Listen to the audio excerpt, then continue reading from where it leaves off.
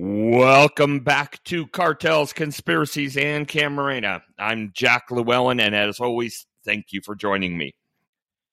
So, got something interesting today, but before I get there, I want to talk about two things. First and foremost, today is the 1-year anniversary, not to the day, but pretty darn close, of our first podcast. And I got to tell you, a year ago when I started this, I had no idea what I was doing, which is probably obvious to anybody who's gone back recently and listened to some of the early podcasts. And I had no idea that we would end up doing this for a year. And I got to be honest, I love it. I appreciate absolutely everyone who has listened to any of the episodes, anyone who has made comments, made suggestions, made referrals. Thank you all. I really, really appreciate it. And I'm looking forward to the next year. Right? I'm not running out of topics or information and certainly not running out of enthusiasm. So we're going to keep going. As always, comments, issues that you want to see us address, bring them up. Looking forward to the dialogue. All right, number 2, by way of introduction, is I want to go back to last week's discussion about Dr. Humberto Alvarez Machain. When we talked about, or when I talked about Dr. Machain's recitation of events of February 7, 8, and 9, of Kiki Camarena's interrogation and his viewing of it, his being at Lope de Vega, his perception of things that happened at the Guadalajara airport. Keep in mind, all of that came from the DEA 6 report from or about the interview given by Dr. Machain voluntarily. Remember, he waived his rights after he was arrested in El Paso, Texas. I was not vouching for or saying that everything in there was correct. Now, certainly some elements of what Dr. Machain said ring true. But as we've talked about before, whether we're talking about Jorge Godoy or Rene Lopez Romero or Hector Cervantes or others, of course some of what they say rings true because they were there for certain things. But that doesn't mean everything they say is true. And the difficult part, as we've talked about, is figuring out which part is true and which part isn't. Which part has independent corroboration, which part can be substantiated, and which part is just made up. The thing that I've always found interesting about the Machain case is his reaction to being in the United States, his agreement to talk to Agent Bareas and others, juxtaposed with the government's intense desire to bring Dr. Machain into the United States, to put him on trial, and then their abject failure to make a case against Dr. Machain. Right? They kidnap him off the streets of Mexico. They get him into the United States. They bring him into trial in front of Judge Rafiti in the Federal District Court of Los Angeles, the Central District of California. And they don't even make a prima facie case. They can't even get the case to the jury. And as an aside, in my opinion, had they done that, he would have been convicted because that's the nature of the case and these types of cases and juries. But it didn't even get that far. Right? Dr. Machain was acquitted, released, and sent back to Mexico where he lives. That's the fascinating part about this case to me. So to the extent it wasn't clear,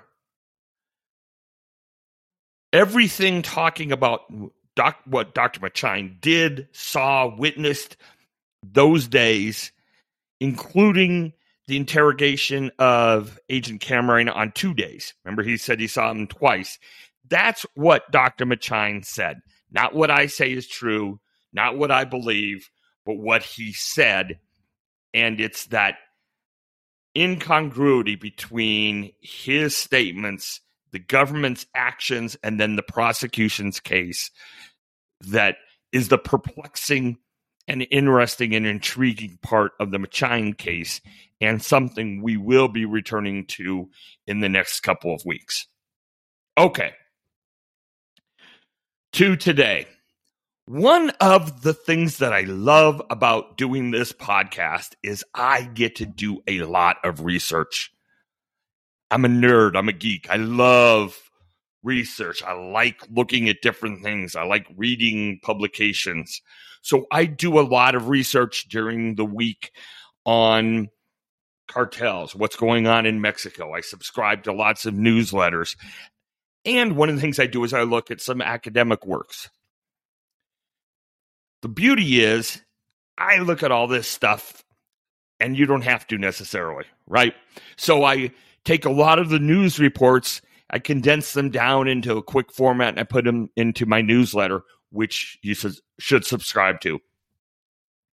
And then I look at some of these larger reports and I try to present them. If I find them interesting or if I think there's a unique angle, I present them to you in a half hour or so that you can listen to, and you don't have to read these long reports. So one we want to talk about today, one I studied a lot this week, and I want to make sure that I get the title exactly right. So it's the Organized Crime and Violence in Mexico Special Report 2021 by the Justice in Mexico Initiative, University of San Diego, Department of Political Science and International Relations. Okay. This is about a 70-page report with lots of data, lots of information, and stuff that I found very interesting. But what was most interesting for me is the focus during this presentation on the evolution of the cartels in Mexico. And there's some unique, maybe not unique, interesting perspectives presented, some of which I don't necessarily agree with. And as we've talked about before, I mean, this is from a major institution of higher learning in America. It's by people who do this for a living, who studied a lot. So I'm not going to sit here, and tell you they're wrong, but I am going to tell you that interested people, informed people, and I'm going to put myself at least on the margins of the informed category, can have different views on certain things. So I'm going to present the material with respect to the evolution of the cartels from this report as they present it. And then I'm going to raise a couple of questions as we go through, not again to inflame my ego or to say that they're wrong, but to incite thinking, dialogue, and conversation. One of the things that I really think we're missing these days is the idea that reasonable people can disagree, and that's good, right? Let's have a dialogue. Let's have a conversation. Let's have both sides learn. So that's where we're going to head. Now, the report says it does two things in particular with relevance to our discussion today. One is it focuses on trends in organized crime and violence in Mexico. And two, it provides a comprehensive overview of the significant public security challenges faced by Mexico. One of the things that it talks about in the report is the idea that the Mexican drug trade has been heavily influenced over the years by law enforcement and anti-drug efforts elsewhere in the world. So, for example, it starts off by saying in the 1970s, Mexico was the major exporter of heroin into the United States, supplying as much as 80% of the U.S. market at one point.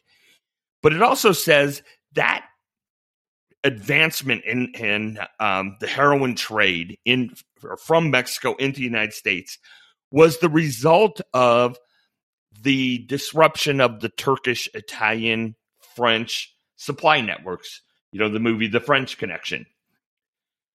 Then in the late 70s, early 80s, remember we've talked in the past about the counter-drug efforts in the Gulf of Mexico and the Caribbean and how that impacted the flow of cocaine from South America into the United States. The result of that, in part through the efforts of Miguel Angel Felix Gallardo, Juan Mata Ballesteros, and others, was the increased trafficking and the use of Mexico as a major transit point for cocaine trafficking from South America into the United States. And then as there have been efforts to slow that trade, both in the United States and Mexico and in South America, Mexican traffickers have diversified their products, primarily, at least recently, through the use of synthetic narcotics, synthetic opioids, and we've talked about those in the past. Something else that they talk about in the report that I found very interesting, and I'm going to read some of this directly to you, is it talks about the structure, and they focus a lot, and I really find this interesting, but on the structure of the Mexican gangs and cartels over time. And it says, and again, I'm just going to read a little bit because I think it's really valuable. Once characterized by quiet collusion among a few monopolistic illicit firms, Mexico's drug trade has become highly competitive. Whereas there were only two major drug trafficking organizations in Mexico during the 1980s, namely the Gulf Cartel and the Guadalajara Cartel, the number grew to four in the 1990s as the Guadalajara Cartel splintered into the Tijuana, Juarez, and Sinaloa cartels. Over the 2000s and 2010s, further splintering led to the emergence of at least a dozen significant regional groups. Lacking the capacity for large-scale international drug trafficking, many regional criminal organizations have sought to remain profitable by diversifying into various forms of violent crime, including extortion, kidnapping, human smuggling, and various forms of theft. So, to me, that's an interesting idea, right? That there is an idea, there is an element that suggests, and you can talk about this in international relations, international politics, the amount of security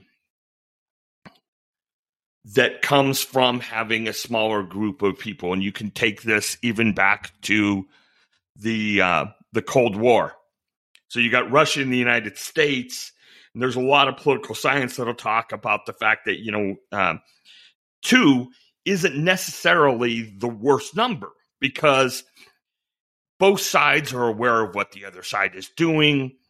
There aren't as many other influences and things. But then when China rose to prominence, all of a sudden now you've got three people, and you can have coalitions, you can have back channel communications. It just becomes more chaotic in the term of kind of game theory and analysis. And then if you add more and more players, it becomes worse and worse. Well, what they're saying in this report is in the 1980s, you really had the Gulf and Guadalajara cartels. We'll talk in a little bit again about my personal concern or issues with calling it the Guadalajara cartel in the 1980s, but we'll address that a little bit later. But then it says, okay, so you had two, so that was kind of stable. Then you add a little bit more, and you end up with at least four, right? Gulf, Tijuana, Juarez, and Sinaloa. And then you end up with a lot of regional ones. That makes it even more chaotic and allows for or precipitates different types of criminal activity, and it precipitates more intercartel violence. One of the things that the report also says is, hey, what's really interesting is the degree to which the cartels in the 70s and 80s in particular profited from and were able to rise as a result of their corruption of high-level government officials, their infiltration into law enforcement agencies, and that changed somewhat in the 80s and 90s as there became more counter-drug efforts, both in the United States and Mexico, and in some joint initiatives, as well as the change in government structure in Mexico to become slightly more democratized. So they say, I love this line, several factors have contributed to the unvirtuous cycle of competition and violence. So leadership disruptions, they say, is one of them. And that was really due to the idea, the law enforcement perspective, both of in the United States and Mexico, kind of focusing on the kingpins. Right? If you get the main players, that's going to impact the cartels more than taking a few, street soldiers off the streets.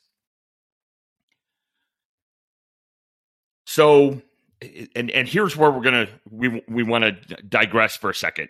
They say, in particular, leadership disruptions have contributed to a pattern of internal schisms and encroachments by rival organizations that fueled violence. All right. Now, please listen to this carefully. As an illustration, in the 1980s, the torture and murder of U.S. DEA agent Enrique Kiki Camarena led to revelations of mass drug cultivation operations and high-level governmental corruption, resulting in enormous U.S. pressure to intensify counter-drug efforts in Mexico.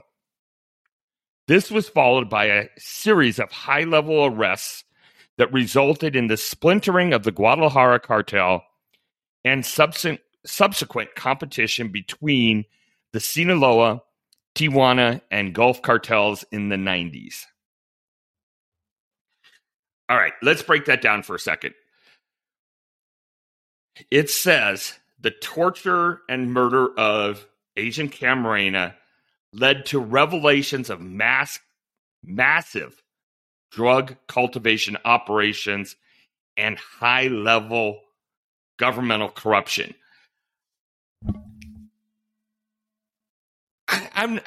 To me, that's the cart in front of the horse a little bit.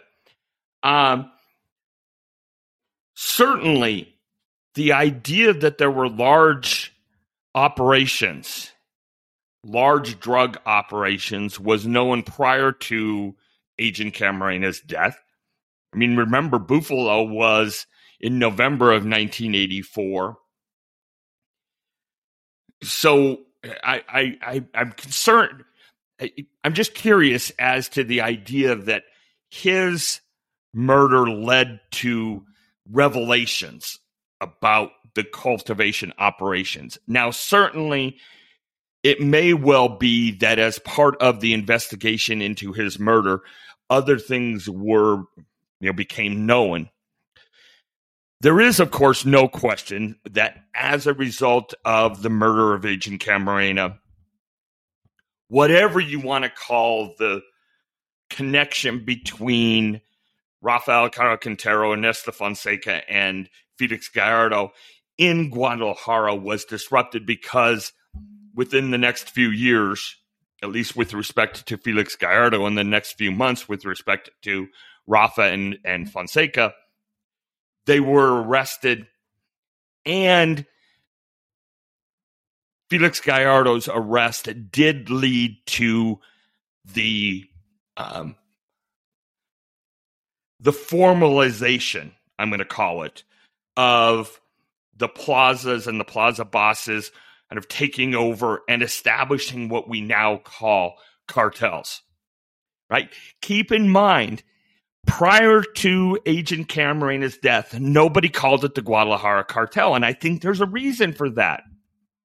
I think the structure, the organization, the interrelationship between those traffickers and others. Remember, there were others who were involved. And also keep in mind that even in Guadalajara, at the time of Agent Camarena's abduction, there were lots of other narcotics traffickers. Remember, many, many episodes back, we talked to Agent Kirkendall and said, hey, immediately after you realized Agent Camarena was missing, did you have suspects? Did you think it was Rafa? Did you think it was Felix Gallardo? And he said, we were pretty sure it was one of the drug traffickers, but we didn't know which one. And also remember, contrary to what seems to be the common perception, the DEA didn't even have a picture of Caro Quintero when Agent Camarena was picked up. So while it might be nitpicking, I think it's important. And then, when you talk about the splintering of the Guadalajara cartel and the subsequent, as they call it, competition between the Sinaloa, Tijuana, and Gulf cartels, some of that was really personality driven, don't you think? Remember the discussion we had about El Chapo. And, we can spend a lot of time going back and forth on exactly his leadership role vis-a-vis El Mayo and others and the time frame and all of that.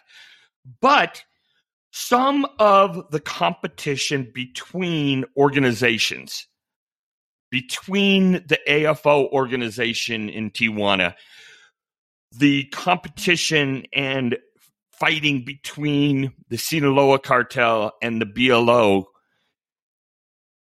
some of that came just from the personality of the characters involved, right?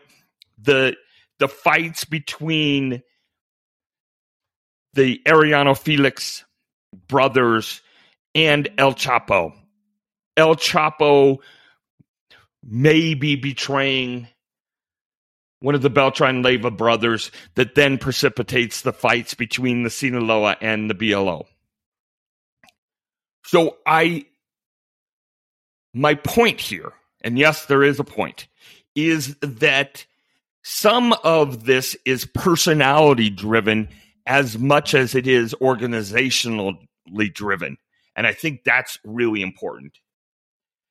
Okay, so we talked about the first factor they said that contributes to this cycle of competition and violence, and one of them was the internal rivalries. It goes on.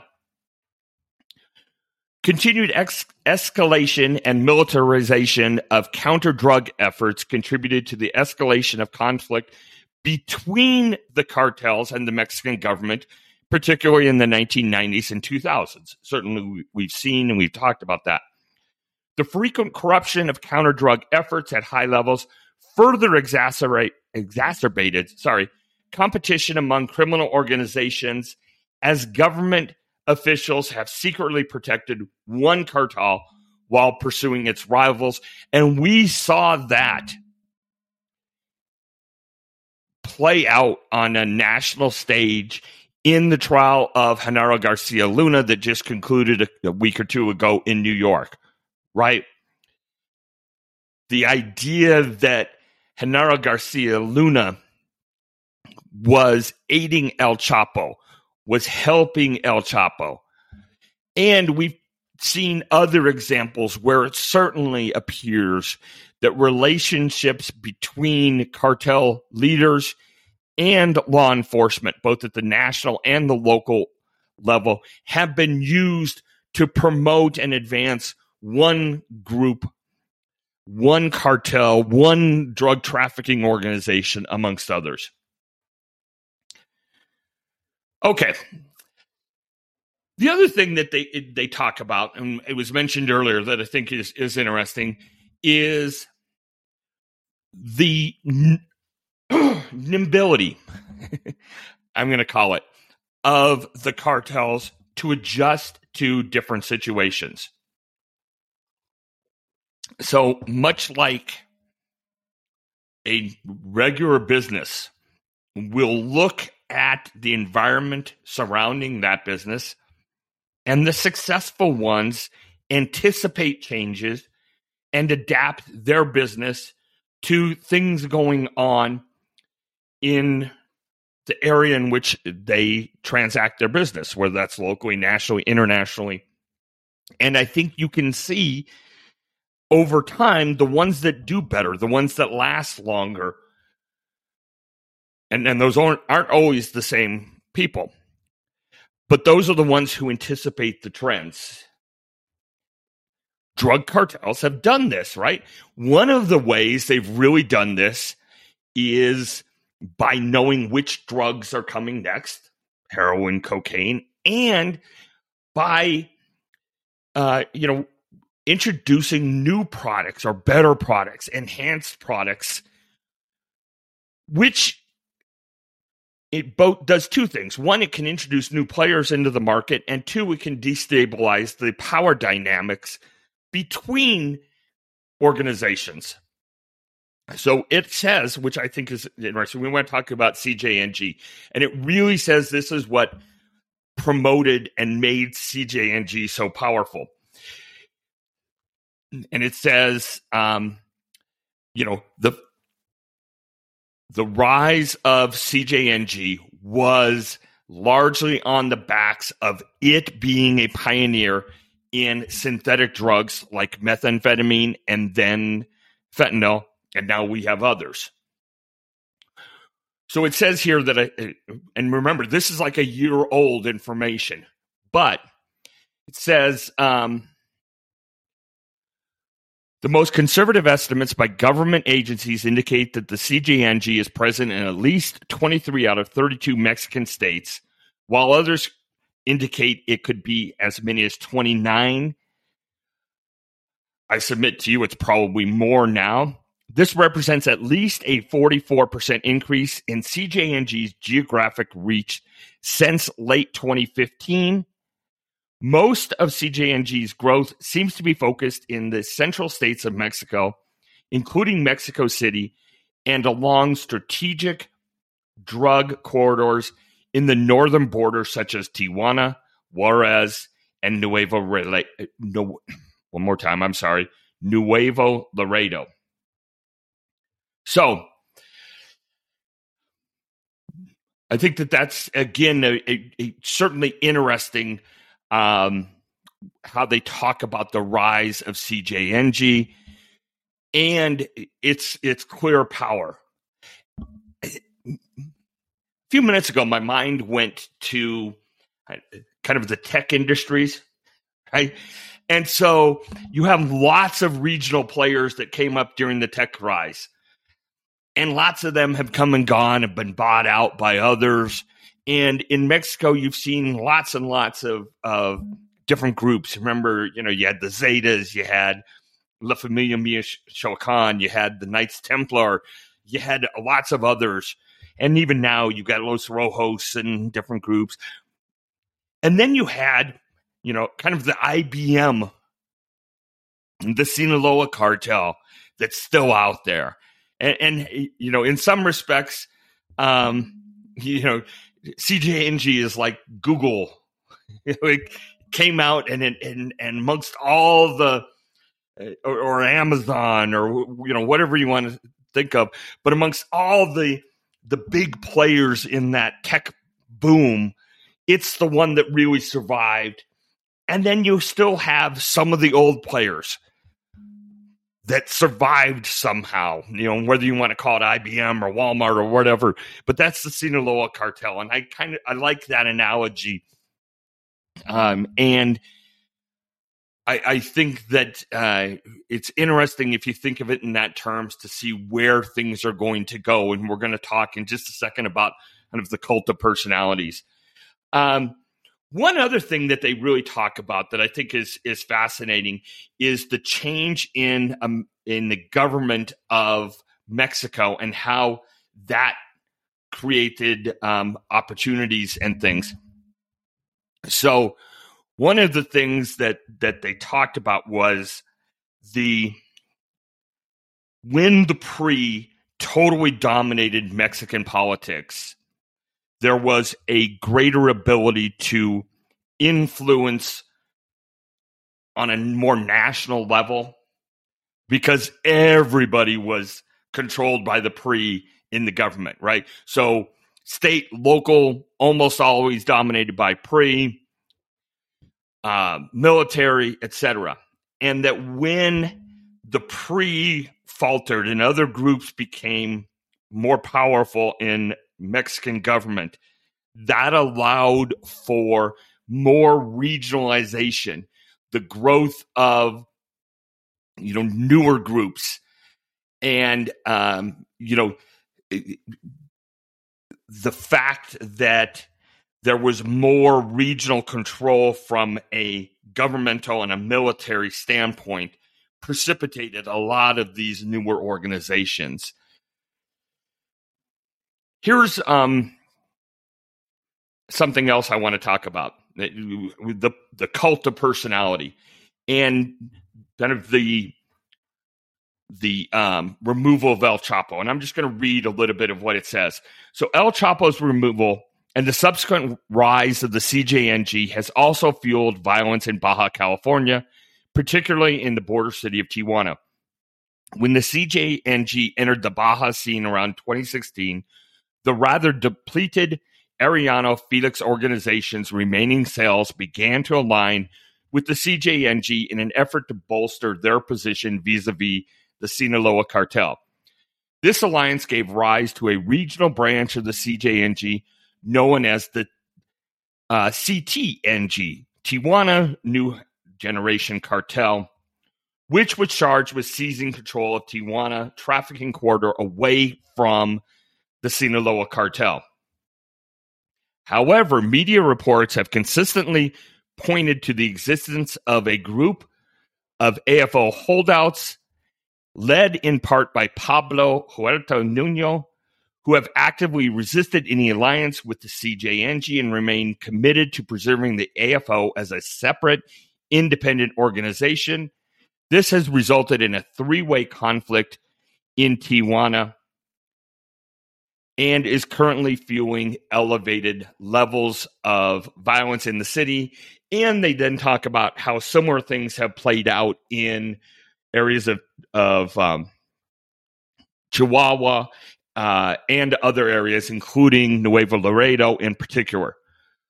So I think that all is fascinating. One of the things that I wonder and doesn't really get talked about in here too much is the idea of what happens to CJNG and or the Sinaloa cartel if one of their major leaders is taken.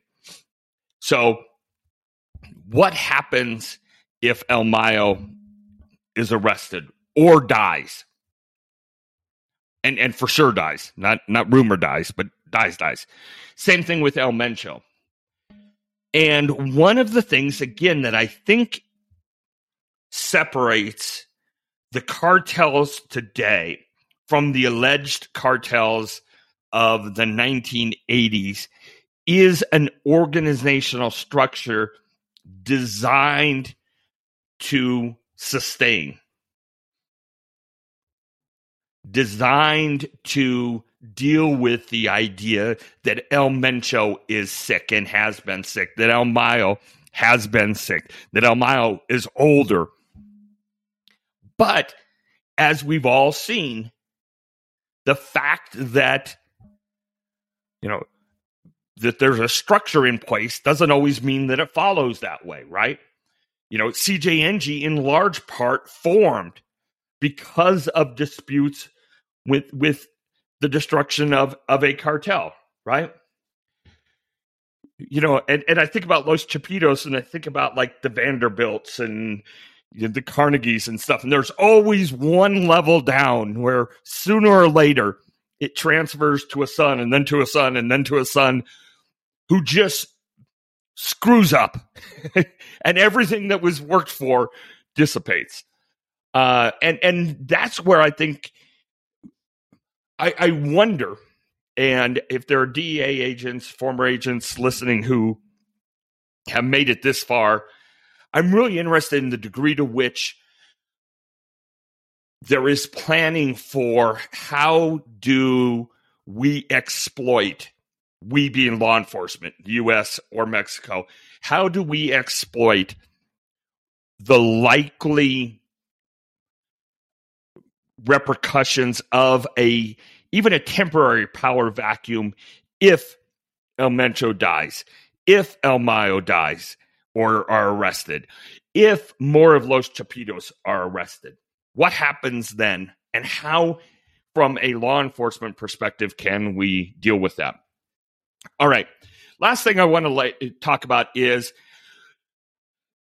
again, this is 2021-ish. So for the most part, this report goes through 2021. So it's a little bit old, because things move pretty quickly. But it talks a lot about kind of a new framework, the U.S.-Mexico Bicentennial Framework for Security, Public Health, and Safe Communities, also known as the Bicentennial Framework. And that part has three main goals. And I think it's worth laying these out again, just in light of what we've seen in recent months with respect to Garcia Luna, with respect to the arrest of Rafael Caro-Quintero, with respect to the arrest of Ovidio Guzman and its proximity to the meetings between AMLO and President Biden. So 3 goals of this bicentennial framework. Goal 1, protect our people by promoting public health approaches to substance abuse, addressing the root causes of violence, and building sustainable, healthy, and secure communities. We've talked about that a lot. You can't, in my mind, you can't stop the drug trade simply by trying to stop the traffickers. You also have to stop the demand. Which one's more important? We can debate, but it has to be both. Goal 2, prevent transborder crime by improving detection and interdiction of illicit smuggling of synthetic drugs and precursor chemicals, firearms, people, and wildlife. And number 3, pursue criminal networks by disrupting illegal financial networks, strengthening investigations and prosecutions of organized crime, and increasing bilateral cooperation on international extraditions. So I think that part is also very fascinating given what has happened recently. Right? In my newsletter today, we talk about something that happened this week. The U.S. Department of the Treasury's Office of Foreign Assets Control sanctioned 8 Mexican companies linked to timeshare fraud on behalf of the CJNG. And there's a quote in here: as CJNG has consolidated territory over the past decade, it has added other crimes to its core activity of drug trafficking. In tourist destinations such as Puerto Vallarta, CJNG has become heavily engaged in timeshare fraud, which often targets U.S. citizens. This crime, which can defraud victims of their life savings, results in another significant revenue stream for the cartel and strengthens its overall criminal enterprise. So, I think one of the strongest avenues that is available to anti-drug law enforcement efforts is to attack them on these other areas. Find ways to seize assets.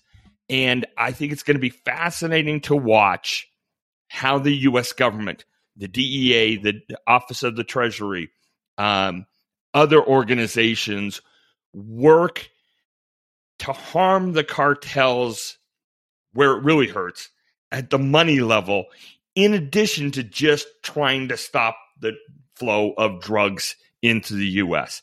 And certainly, that drug bust in Arizona 10 days ago or so was huge, right? I don't care what group that is. That's huge and is going to hurt. If you go back again, think about like the French Connection thing they talked about, how much of that really was getting to the money as well as to the people. And the last thing that this report says, and then I'll end now. Here's their maybe the last paragraph in the report and in their conclusion. While it is commendable that President López Obrador has abandoned the failed kingpin strategy, Mexico still needs an alternative strategy, a series of deliberate steps to reduce the power of organized crime and overall levels of violence. Recent developments in U.S.-Mexico security cooperation may help to achieve these goals, but the path ahead remains long and uncertain. And I think that's an apt way to describe it, even as we've seen the new events again in the last few months: Ovidio Guzman, Genaro Garcia Luna, Rafael Caro Quintero. There's still a lot of work to be done. It'll be interesting to see where it goes. All right. That was a lot longer than intended, so forgive me. But I found it interesting. And as always, if you did, let me know. If there's other areas you'd like me to go, if you want me to stay away from this kind of high-level, almost academic analysis, let me know. Also, double check or take a look at the YouTube channel, Cartels, Conspiracies, and Camarena, if you're interested at all. Something new's coming on there today. A couple of little things today, a couple other things later this week. And then we'll be back next week with Cartels, Conspiracies, and Camarena. Thanks a lot for listening.